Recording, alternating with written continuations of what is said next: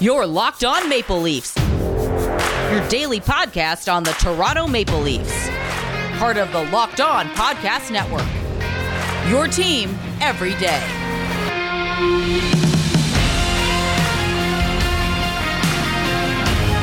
Hello and welcome to the Locked On Leafs podcast, one-stop shop for all things Leafs. I'm your host, Mike DiStefano from TSN 1050 Toronto Radio, also known as Al's brother from TSN's Overdrive.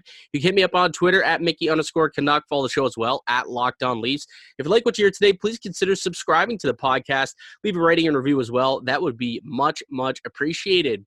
Well, we got a big episode today. First and foremost, we got the Leafs and Oilers going down later tonight here in Toronto. So super excited to have Connor McDavid in town. Still really weird that we're not going to be able to go down and watch it as fans. But nonetheless, we'll still get to watch McJesus at work tonight as he takes the ice down at Scotiabank Arena. But more importantly, I am joined today by a special guest, Rachel Doerrie, host of the Staff and Graph podcast, formerly of the New Jersey Devils, and a master's student currently at York, trying to get, was it a doctorate right now in analytics? Like, well, tell us a little bit about your background and what you're doing right now with your master's.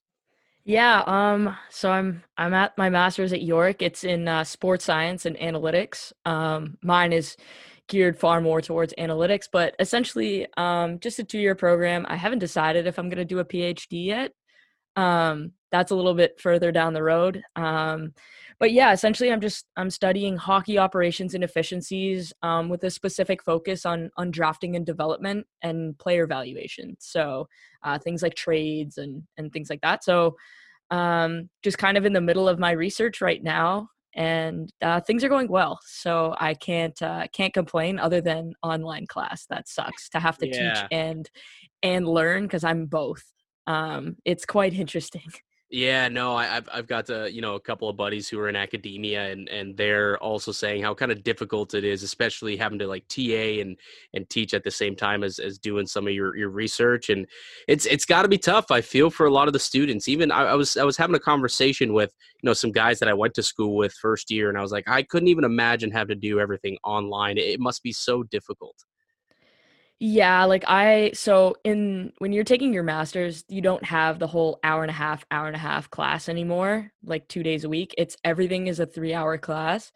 And when you're sitting at a computer for 3 hours, like, I won't lie, I have the TV on, like my TV's kind of right to my right-hand side here. And I've got the TV on, and today, like, I've got class and I'll have CNN on. Obviously it's a big day, but yeah, it's much harder to stay focused, mainly because I find when I'm actually sitting in class, like, I can zero in on stuff, whereas here there's way too many distractions. Well, you talk about like this year specifically, the fact that there's no fans in the stands, so it seems like there's a lot more daytime start games in the NHL around the league. So you're sitting there trying to get through a reading or trying to do some research at like 4 p.m. just before the Leafs game, but all of a sudden you look to your right and you got the Bruins playing Detroit or something. Or actually they're not even the same.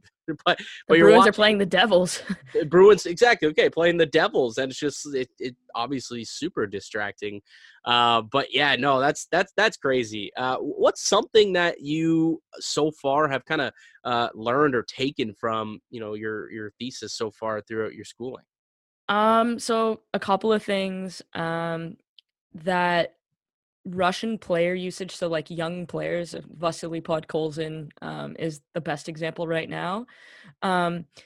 It's not best for their development to play in the KHL because they don't actually get to play a lot. Whereas if you look at some younger players that are playing in Sweden or in Finland, they might not be playing in the KHL, but they're getting more minutes. And the most critical point of development is essentially between the ages of 17 and 20. And you have to be playing. So having a guy like Rasmus Sandin sit in your press box right now is not great. Yeah. Obviously there's extenuating circumstances, but that's something I've learned. I've also learned just kind of about like off that point, just in as a Leafs perspective, I suppose. the Leafs were extremely draft heavy this year overseas and in Europe, and obviously first round pick. They took Rodion Amirov, who's playing in the KHL. So is that something that you're a little worried about from a Leafs perspective, trying to kind of go to the Russian well for the first time in a while, and maybe it won't work out quite as well, or is this something that you're not as worried about? I'm not as worried about it right now, just because I actually think the Leafs, what they did was very smart. They didn't take any CHL players for the most part. I think they took William Villeneuve, and that was it. Yeah. Because I firmly believe that they kind of knew that there wasn't going to be junior hockey in Canada, and losing that year of development was crucial for a player. And so I actually was pretty pleased when they just took European players, knowing full well that they were going to be playing, so they weren't going to lose that year of development. As far as Rodion Amirov is concerned, I don't think he's going to be a player that is in Russia for very, very long. Like, I think that he, at some point, he gets brought over here pretty soon. I believe his contract's up next year. But it would definitely be concerning if he was playing 4 and 5 minutes a night. You want your guys playing, if they're playing in the KHL, you want them playing at least 10 or 12 minutes. And so Rodion Amirov seems to be getting that ice time, but if he was to be healthy scratch the way Podkolzin is, I would definitely have some concerns. And I think the Leafs, they probably have, they've got Jim Palafito, so he's probably got a good relationship with some people in Russia. And that might be part of the reason why they feel comfortable with Amirov's situation. That's a good point. And I know, there's a lot of respect for him out there as well. And, it's funny, the season as a whole, when it comes to, the Maple Leafs and the way that they drafted, you're right. It was something that I brought up, and certainly something that I noticed and I felt was intentional. Although, Dubas said that's not intentional. It was kind of how the board fell. I don't believe to be the case. I think they definitely were worried about the fact that CHL hockey was not going to be a thing, and they didn't want to lose these guys. Although it does seem like a lot of CHLers ended up just going and playing over in Europe anyways, whether it's in Sweden, Switzerland, wherever. But still, regardless, I firmly with you there, where I think that was very much intentional. Speaking of the Leafs and the NHL, before we do kind of dive deeper into your thoughts on Toronto season so far, and we'll also do a little bit of an Oilers Leafs tee up for tonight's game, just want to get your overall early impressions on the season as a whole. Anything that's kind of stuck out to you so far? Well, I knew this might be the case because of the lack of preseason and how short training camp was, but there are a few teams in the Canadian division that look extremely discombobulated in their own end. Mm-hmm. Like Vancouver and Edmonton, it looks like a fire drill inside of a circus. Like it's atrocious. And neither team has the goaltending to mitigate that. Specifically not Edmonton. No. But I think there's maybe a little bit of a worrying trend I've noticed with the Leafs. At least they start on time now, so we can give them that.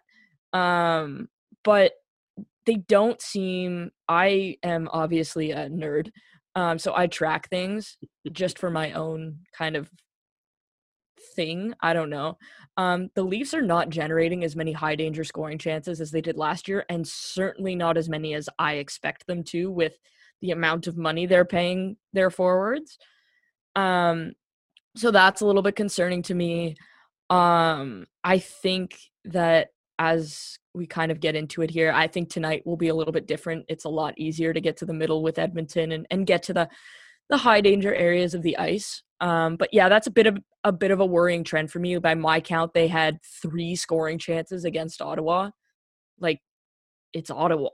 Yeah. Get it together. That was like on Friday specifically, you mean? Yeah. Yeah, that was a bad poor game. Yeah, definitely. A poor game. And even Saturday, they weren't great, to be fair. I thought they were pretty good against Winnipeg. Like, they had stretches where they were dominant. And that's the kind of play that you need consistently. So I would expect tonight, I think Edmonton's going to come heavy, and we can, I guess, talk about this in a bit, but the whole not getting to the middle of the ice, I'm not too concerned about Matthews not scoring yet. I think he's shooting like 3 or 4%. Like, that's not gonna stay. No. There's going to be some regression positively there, and he'll probably have a couple 2-goal games, and everything will be fine. Yeah, I'm not too worried about because he looks dynamite. He's been unbelievable, and TJ Brody on the other hand has not. Really, you haven't been a fan of Brody. What are you not liking about him so far? Let's just get into it. Let's just talk about the Leafs. That's what we're here to do, anyways.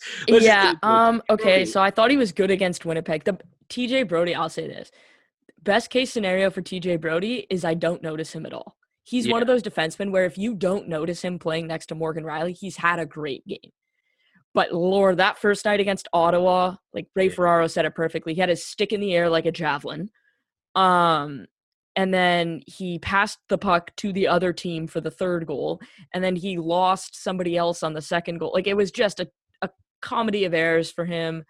You never defend with your stick high up in the air like that. It should never be perpendicular to the ice.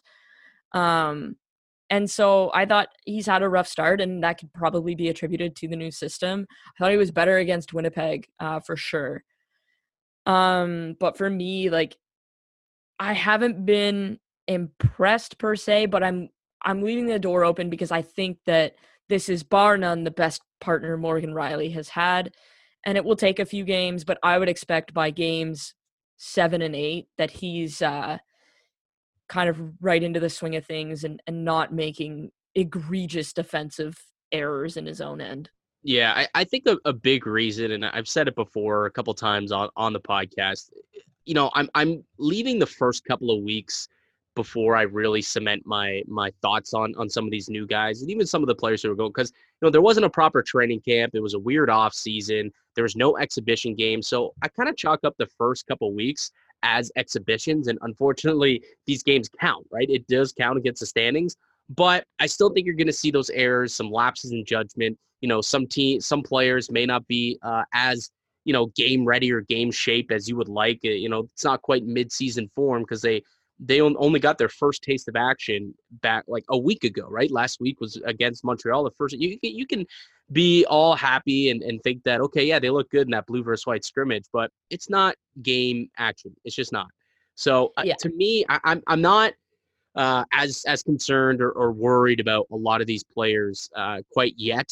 And to me, I've seen progression since, the game last week on Wednesday. Friday was just a blunder. You can toss that out the window. That was an awful game by everybody. Maybe Hyman and that line was decent, but other than that, like, that whole game was awful. And then they came back, played well on Saturday, good response, I thought. And then that game against Winnipeg kind of fell off a little bit in the third period, but those first two periods, I thought they were fantastic. And I just see the progression from night to night as the season goes on. And I feel like that's just, this team creating chemistry, getting their legs underneath them as they move forward through the season. Yeah, and I think I'd agree with you. I'm taking the first probably 6 games with a grain of salt, just because of the situation and how different things are. But with that being said, there are definitely, like, to me, there's no reason that Travis Dermott and Mikko Lehtonen are playing less than Zach Bogosian, for example. I think if you're going to give defensemen an opportunity to kind of step up, those would be the 2 defensemen. So were you not a fan of the 11-7 and the way that Keefe was deploying his defenseman the other night? Like, Mikko Lehtonen, and like you're a fan of Mikko Lehtonen first and foremost. You believe that he can be a top 4 guy in the league and a guy who can kind of quarterback a power play, and only getting 6 minutes, or was it 6 and change the other night? Probably didn't sit well with you, I would assume. Yeah, and I understand what Keefe's trying to do. Like, he's trying to ease him in, which good on Sheldon Keefe for doing that, because you don't want to sewer a guy in his first few games. And we can see how, like, a guy could get his confidence completely shattered. So I could understand that. But to me, like, Mikko Lehtonen is very well-rounded. Like, he's got a good shot. He distributes the puck well. He's a good skater. He makes his plays in stride. I think the only worry is how he's gonna adjust defensively to a smaller ice surface. He didn't come up, obviously, if you're named Bobby or Lehtonen, known as a defensive defenseman. but he's definitely improved. I mean, if you're a point a game in the KHL as a defenseman, like that's nothing to sniff at. So I think for me, like if he earns the trust of the coaching staff, I fully expect that he will take Justin Hall's place. I personally don't love Justin Hall. I think he's played acceptably. But if you can have a better option there, like, first of all, Mikko Lehtinen is certainly better than Zach Bogosian. Yeah. And I don't know. Like, I think some of the decisions Morgan Rielly makes on the power play leave something to be desired. And I think Mikko Lehtinen has kind of shown he can quarterback a power play, at least in the KHL, with a lot of skilled players. So why wouldn't you give him that opportunity? Because Toronto just has a bunch of skilled players. And so for me, the more opportunity Lehtinen gets, I think the better off he will be. I would like to see him play more tonight. I would like to see him play more than Zach Bogosian. I'm probably not going to get my way, but alas, as long as I get there within 10 or 15 games, I will be fine. Well, I think the fact that Lehtinen, too, has the versatility to play both sides of the ice certainly plays into his favor. Yeah. Like, I think, well, to be fair, so does Travis Dermott. Like, a lot of people don't know this, but so Travis Dermott and I are actually from the same town. And Travis Dermott played right D all the way up to the OHL. Yeah. Like, he played right D from minor hockey onwards. So when they put him on left D, I kind of went, why would you do that? Like, he's played right D his whole life, and you need a right D. Like, just move him back to where he was. And it's interesting that he's never really found the footing that some people expected on the left-hand side. And I think that some of that is maybe attributable to the fact that he grew up playing on the right-handed side. Yeah. And so I think he's versatile. I know Lehtinen's versatile as well. So for me, like, you've got your top three, and the top three are very apparent, right? You've got Rielly, Muzzin, and Brody. But I don't think that Hall's position should be anywhere near cemented. I don't think that even Dermott or Bogosian should be cemented. Like, you got to get Rasmus Sandin in there if you want him to develop. And I think that if the Leafs are going to go far, they're going to have to depend on Mikko Lehtinen to play a bigger role. So what do you believe by, like, let's say game one of the playoffs, what would the ideal defensive pairings look like? If Rachel Doerrie had the lineup card, what would they look like? Rielly, Brody, provided that goes well. Muzzin, Lehtinen. And then I would have the bottom three sort of rotating depending on back-to-backs, and that would be Dermott, Sandin, Bogosian. They essentially brought in Bogosian for the playoffs, so it would be naive to think he isn't going to play. Yeah. And I also think that the way he plays and some of the things you can get away with in the playoffs kind of bodes well. But yeah, I might, depending on where they are with their forwards, I might consider going 7 defensemen there, just because I think that Sandin has shown himself to be a capable player and definitely someone who can contribute on the power play. I also think that, like, if you take Rielly off the power play, he's still going to penalty kill, or you put him on the second unit, it reduces his workload a little bit. And Morgan Rielly historically has performed better when he hasn't played 26 minutes a night. So ideally, like, Lehtinen is my first PP guy. Rielly or Brody is the second.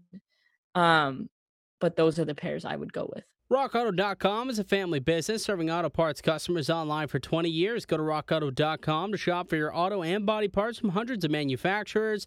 They have everything from engine control modules and brake parts to tail lamps, motor oil, and even new carpet. Whether it's for your classic or daily driver, get everything you need in a few easy clicks delivered directly to your door. The RockAuto.com catalog is unique and remarkably easy to navigate. Quickly see all the parts available for your vehicle and then choose the brand, specifications, and prices you prefer. Best of all, price at Rock Auto are always reliably low, and the same for the professionals as the do-it-yourselfers. So why spend up to twice as much for the same parts? Go to rockauto.com and see all the parts available for your car or your truck, and write Locked On their How'd You Hear About Us box so that they know that we sent you. Amazing selection, reliably low prices, all the parts a car will ever need. Visit rockauto.com. I want to get your thoughts and overall impressions on some of the new guys. You know, obviously we've talked about Brody a little bit. We talked about Bogosian, Lettinen, more so the back end. What about up front? There was a lot of conversation coming into the year about what Jumbo Joe has left in the tank. I think we're all kind of thrown for a little bit of a whirl, and we saw him up there on that top line with Marner and Matthews on day one of camp. But you know what? I think outside of maybe the first night, it hasn't looked that out of place. I mean, I don't know. What are your thoughts on that and how Jumbo's look so far? I love it. I actually was going through and looking at some stuff because I yelled about Naaman Severson on my podcast this week.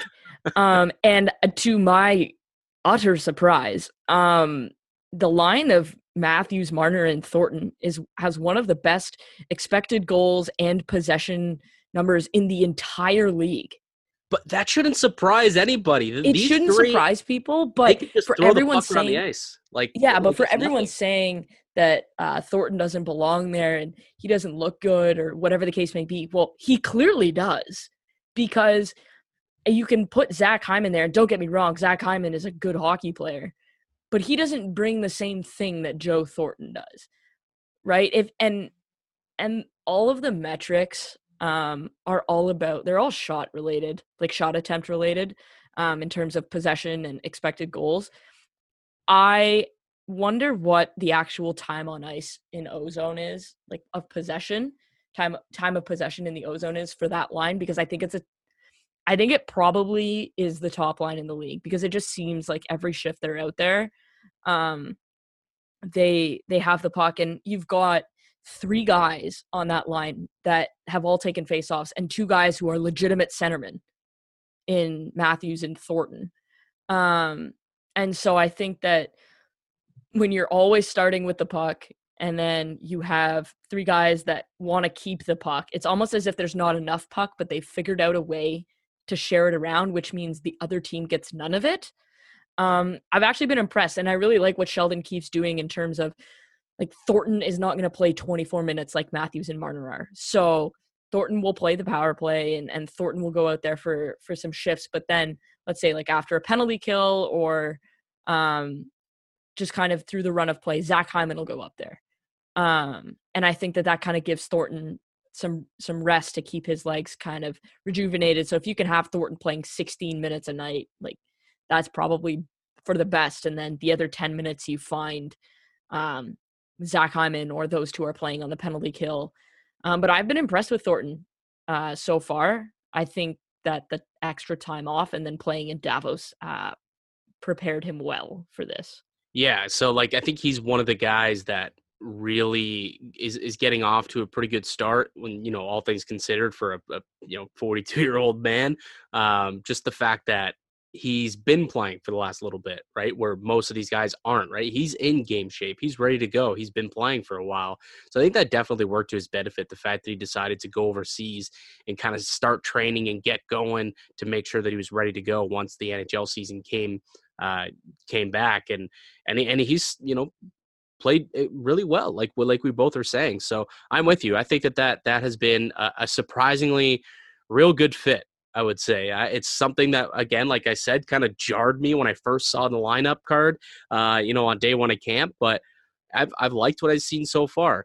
Going down, it's interesting though, because it jarred a lot of people. But I said the day they signed him, I want him playing with Auston Matthews, because if you think about what Joe Thornton's been known for his entire career, it's his ability to pass the puck. He made, I believe, Jonathan Cheechoo a 50-goal scorer. That is eminently difficult to do. So when you get older and you age, you lose abilities, right? You lose the ability to skate as fast, and he was never really the best skater. The one thing that you never lose is the vision, right? Your brain is always there, and your ability to think, right? You might not be able to execute on those plays as well, but you can always see them.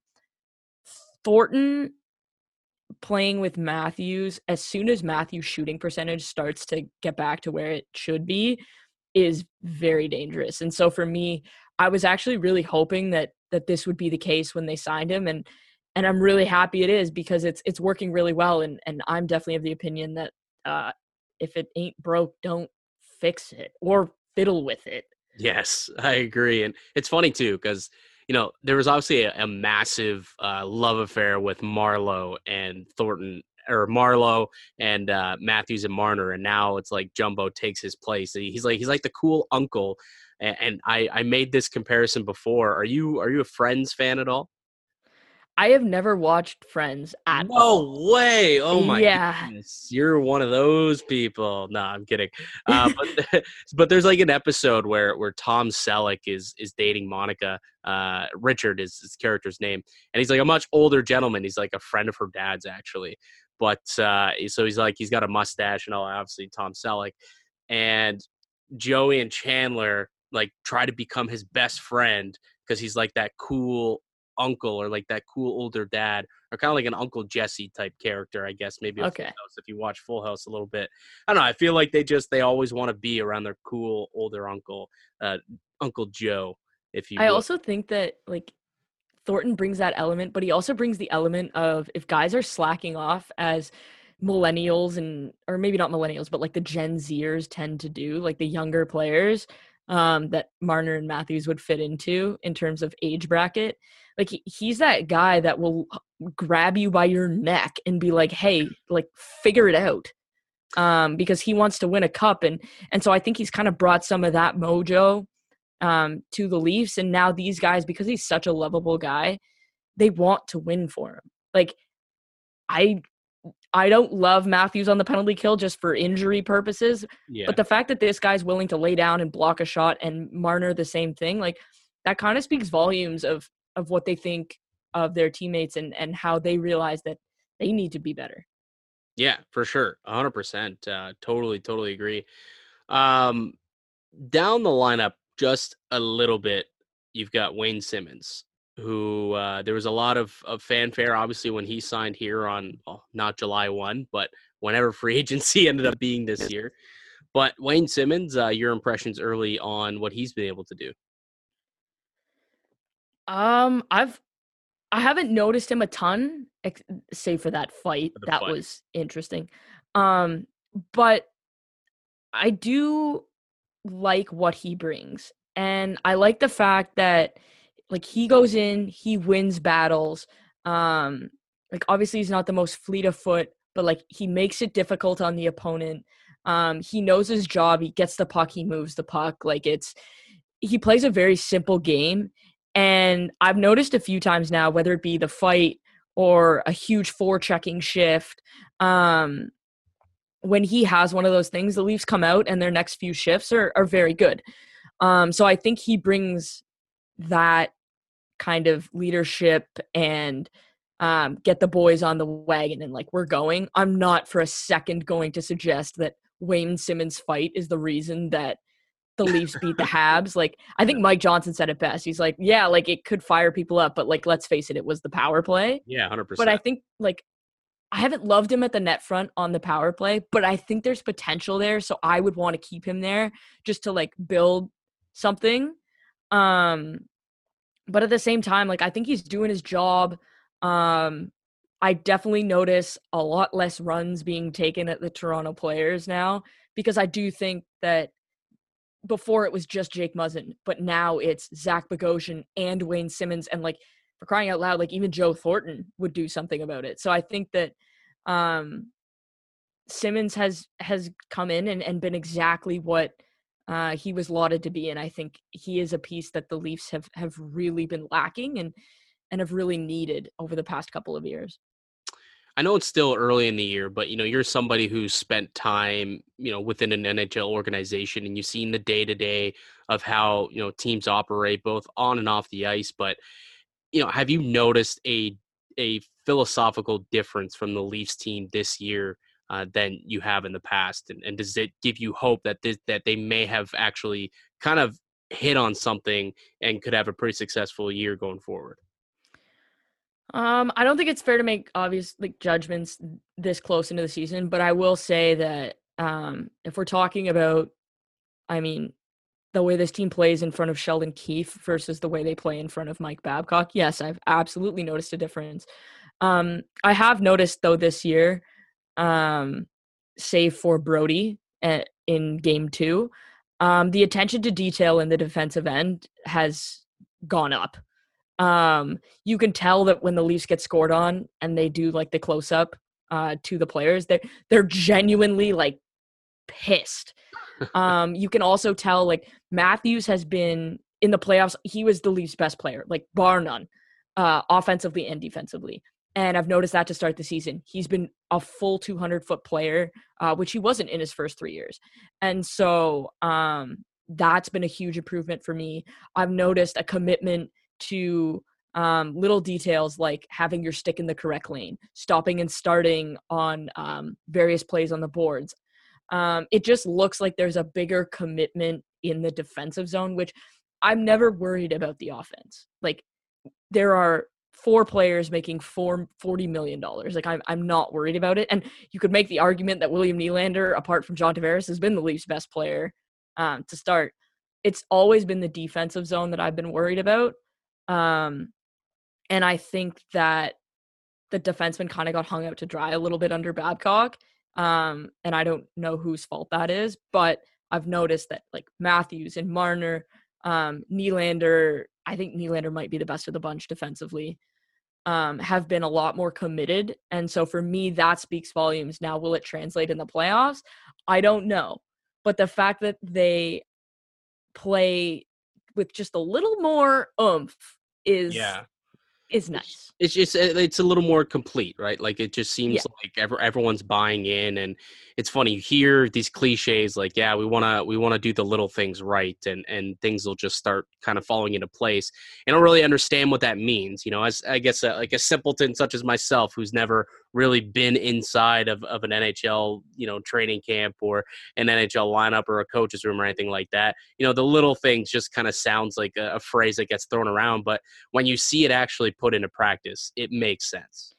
Yeah, and so some of the little things, like I get bothered by cliches too, because I'm like, this is all definable. Like, just say what you mean. So when they say little things, they're talking about sticks in passing lanes, sticks in shooting lanes, tying up sticks at the net front, boxing out guys, winning your battles along the boards, shot blocking. Like, those are kind of the 6 things that encompass the little things. Clearing out the net front so that the goalie can see the puck. Those are the little things. And I've noticed, obviously, with some notable exceptions, but the general play in the defensive zone has included all of those things, which it very much didn't early on. No. Like a few years ago. Yeah. No, there is definitely multiple defensive lapses on a nightly basis. Lots of puck watching instead of player watching. But I know we're all big hockey fans here at the Locked On Leafs podcast, but what about football? You guys ready? You got college football heading into bowl season, and there are some big matchups this weekend. The NFL regular season finishing up with the playoff picture becoming a little clearer, and there's only one place that has you covered and one place that we trust, betonline.ag. Sign up today for a free account at betonline.ag and use the promo code LOCKEDON for a 50% welcome bonus. That's a promo code Locked On for a 50% welcome bonus. You toss $50 into your account, you get $75. That's how it works using the promo code Locked On at betonline.ag. Don't sit on the sidelines anymore. Get into the action. Don't forget to use that promo code Locked On to receive that 50% welcome bonus with your first deposit. BetOnline, your online sportsbook experts. Let's talk a little bit about tonight's game. Let's tee up this game. Leafs Oilers going down, 7:00 puck drop. I believe the Fan has the game, if I'm not mistaken. But so what are you expecting to see out of tonight's battle between the Leafs and Oilers? You were giddy to talk about it early in the episode, and I guess we could have talked about it at that point, but we decided we'll just tee it up and have that be that last little part to get people ready to go for the game. But obviously McDavid coming in, massive presence, right? Best player in the league, best player in the world. It's a big test here for the Leafs. And you talk about them, doing the little things and how well they've looked defensively. McDavid can come in and change all that just based on himself. He can make a lot of people look stupid. He makes anybody, like, remember what he did to Morgan Rielly last year? I was in the building for that. Oh man, like that was just, And like Riley's a good player, like, and he just made him look silly. But what's kind of the key tonight to trying to contain McDavid if you're the Maple Leafs? I have a sneaking suspicion, based on their prior two games, that 97 and 29 in Oiler uniforms tonight are going to have a performance. Ooh. Yeah, like there's just I mean, I've similar to Dermott, I've watched McDavid play since he was like 8. Because like for whatever reason, like our games used to line up and we kind of had the same friend circle growing up. Whenever he performed poorly, he wore it and took it personally, and he took a lot of criticism in the offseason very personally. Like he heard people talking about McKinnon being better than him. He heard people talking about Draisaitl being better than him. And I think that whenever he comes to Toronto, it's kind of this added motivation. Obviously, his family's not going to be in the crowd tonight or anything like that. But I've just got this sneaking suspicion that one, if not both of those guys, are going to have themselves an evening tonight. I don't know if it's going to show up on the score sheet, but if I'm a Leafs fan, I don't love that he had 2 poor games against Montreal coming into the game against the Leafs. Yeah. Now, will Edmonton's goaltending and defense hold up? Because they are a clown car right now. Always good to have Chris Russell on your second pairing. Always good. Almost a Maple Leaf Chris Russell. Good Lord. Remember that summer? That was like yeah. the eye test versus the analytics people on Twitter just battling like, oh, we need Chris Russell. Like he blocked so many shots. No, we don't. I could find you good defensemen that block shots, namely Jake Muzzin. Yes. Exactly. Chris Tanev does that. But I would say like I love Tanev, by the way. Discrepancy between the Oilers' talent up front and their back end is so enormous. Like they basically have Darnell Nurse, and for some reason they decided to scratch Ethan Bear, which like is very dumb. Because he could make the argument he's their second best defenseman. I think that at this point it's, can the Leafs outscore McDavid and Draisaitl? So can the Oiler defense hold so that like there are going to be multiple nights this year where McDavid and Draisaitl put up 3 points each and the Oilers lose. Yeah. Is tonight one of those nights? I don't know. But I really do think that tonight's going to be a high-flying game. There's going to be no defense played where Edmonton is concerned because I'm not sure that they know how to do that. And I think that Toronto just is that kind of team that if one team isn't playing defense, they decide to also not play defense. So I would take the over in the game. Yep. I think it's going to be really entertaining. This is probably going to be the most entertaining game the Leafs have played so far this year. They might not win, but it's going to be fun. Sidebar, if you want to take the over in the game, you can do that on betonline.ag, one of the show sponsors of this podcast and of the podcast network. There we go. Exactly. So I don't know what the over is, but bet it because I'm with you. 6, which is far too low. It should be closer to 7.5. Oh my God, 6? Can I? That's wild. Actually, why 6? Okay, perfect. $100 on that. Because, yeah, probably. Yeah. Because Freddie Anderson hasn't looked the same since his groin injury, and to me, that's the most worrying thing about the Leafs right now. Is Freddie Anderson, but I don't even know what's happening in the Oilers' blue line or crease. It's bad.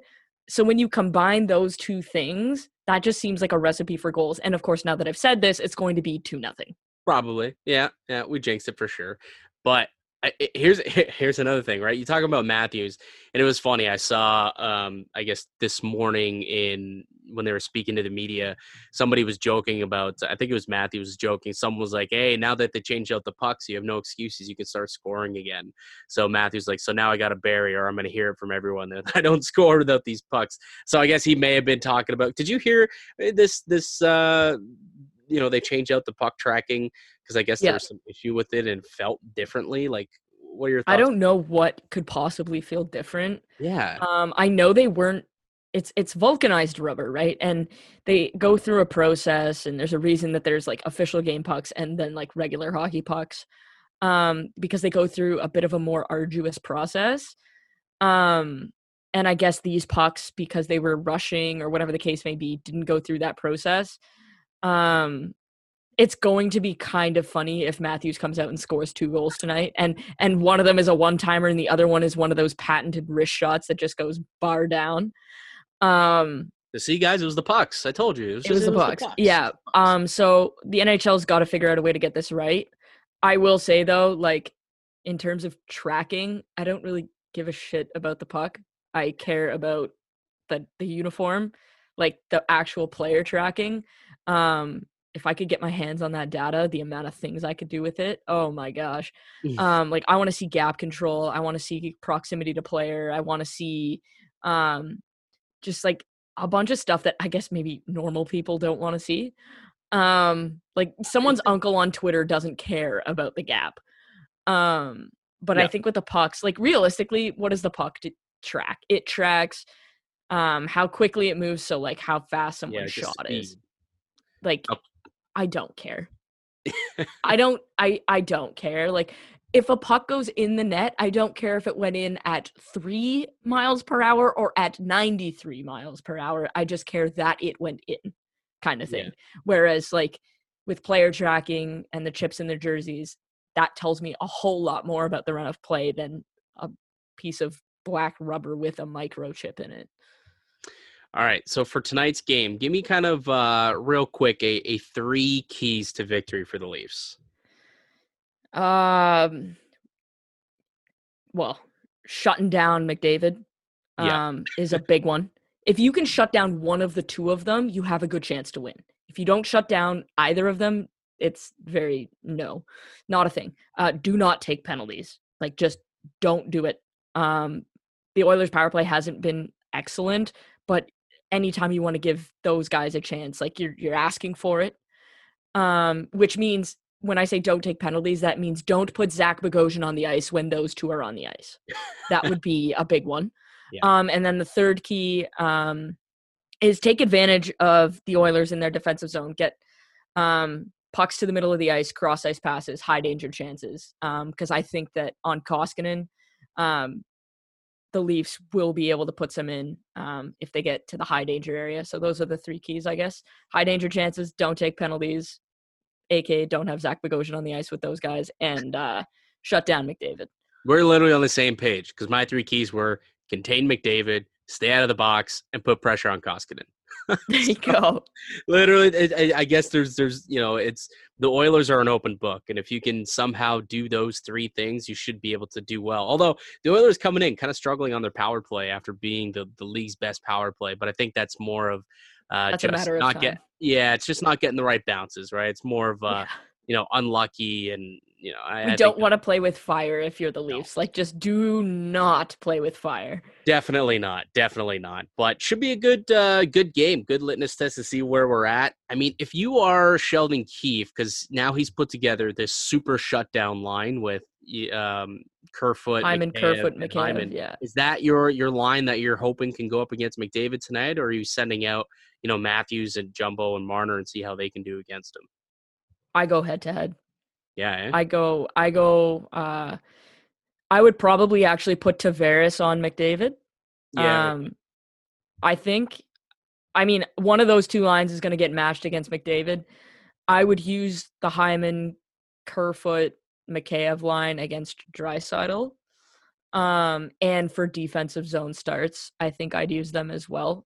But at the same time, like, you got to start with the puck, which means you need to win the draw. So at that point, that's most important against McDavid, is if you can just make sure he doesn't get the puck, then you're kind of good to go. But I would go head to head. I trust Matthews. I would trust him. I would issue the challenge. A lot of players of that ilk want the challenge, in the same way that, like, even Kadri wanted it when he was with the Leafs. I would challenge Matthews and say, okay, you're going up against either McDavid or Draisaitl tonight, and Tavares is going to go against the other one, and I expect you to win this battle. Show me that you're better. And there's that added edge because over the offseason, McDavid and Matthews spent a lot of time together out in Arizona. So they've kind of created a bit of a friendship and a bond. And I'm sure they'll just Yeah. be itching to go after each other and try and best one another. So, and knowing the type of guy that Sheldon Keefe is, and he's kind of always been, good to his players and allowed them to do things that they've wanted to, I guarantee you Matthews wants this task. He wants to be able to go up against McDavid one-on-one. Now, if he ends up, getting, shelled that night and it's not working out, obviously things may change. But I'm with you. I believe that Matthews wants this challenge, and hopefully he's up for it. Hopefully he's up to the task. Like you said, he's definitely become a much improved player. His two-way game has improved significantly. So tonight will be a good test to see how he can match up against the superstar of the game. Yeah, like I would say if I'm Sheldon Keefe, I'm confident putting either of the top two lines out against McDavid. But I wouldn't shy away from also using Hyman, Kerfoot, Mikheyev against Draisaitl. Like I think that's kind of the luxury you have now that Matthews has come along defensively is you can put him out there against top players. I mean, I'm not for a moment suggesting he's Patrice Bergeron, No. but like he is capable. Could be. He's still in 23, right? So That's true. He's got a long way to go. That's what I think I find interesting about Matthews is, and especially this year specifically, he's still so young. There's some time for him to mature, and I believe that I came out on this podcast and one of my, I guess, bold takes over the course of the offseason was I believe that Auston Matthews, if he keeps progressing like he did last year towards the end of the year, I think last year, the back half, he really took a step defensively. Like he was a puck hound in his own end. He was forechecking hard, and he was just an all-around stud. And if he keeps progressing that way, I made the claim that I believe one day he will win a Selke. See, like I don't disagree with that. I think, and don't take this out of context, I'm not going to compare him to Sidney Crosby, because that's just like that's a whole different conversation. But Crosby came in kind of offensive juggernaut, and then he basically decided I'm going to be good defensively, and he finished like 4th in Selke voting, and you could make the argument that he should have won that year. In the same way that like McDavid this year was like, I need to be better on faceoffs, and now he's upped his faceoff percentage by over 10% so far. Like obviously small sample size, but I think the players like McDavid, Crosby, McKinnon, Matthews, they have the capability to just kind of say, okay, I'm putting my mind to like this, and I'm going to do this. I wish I had those capabilities. Yeah, really, same. If I could take a couple months out of the year and really try and do something and then just become amazing at it, I could accomplish so much more in life. That's a mood, yes. All right, lastly, do you have a prediction for tonight's game?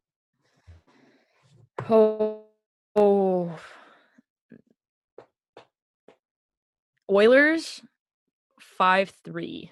Ooh, so yeah, you're going for a big night for the Oilers. I'm with you. I think that, I'm against you in terms of the overall outcome, but I think that McDavid is going to have himself a decent showing tonight, but I think that the Leafs also will kind of outscore them in a very high-scoring affair. I think that the Leafs win this one 6-4 and end up with an empty netter. That's Okay. where I'm at. That's where I like it. We're both going high scoring, so bet the over, people. Take the over. Yeah, they're almost giving you money at that point. I was on a parlay last night, just last thing aside, I guess, sidebar. And a 5-game parlay, and it didn't hit because Colorado didn't win by 2. I was so upset. And they missed 2. Okay, mine didn't hit either because Colorado didn't win by 2, and I was furious. It was like I picked who did I have in the parlay? I had the Devils. I had the Islanders, so that's 2 underdogs that I got. I had who else did I have in that parlay? The Blues. I think maybe it was the Blues and Colorado.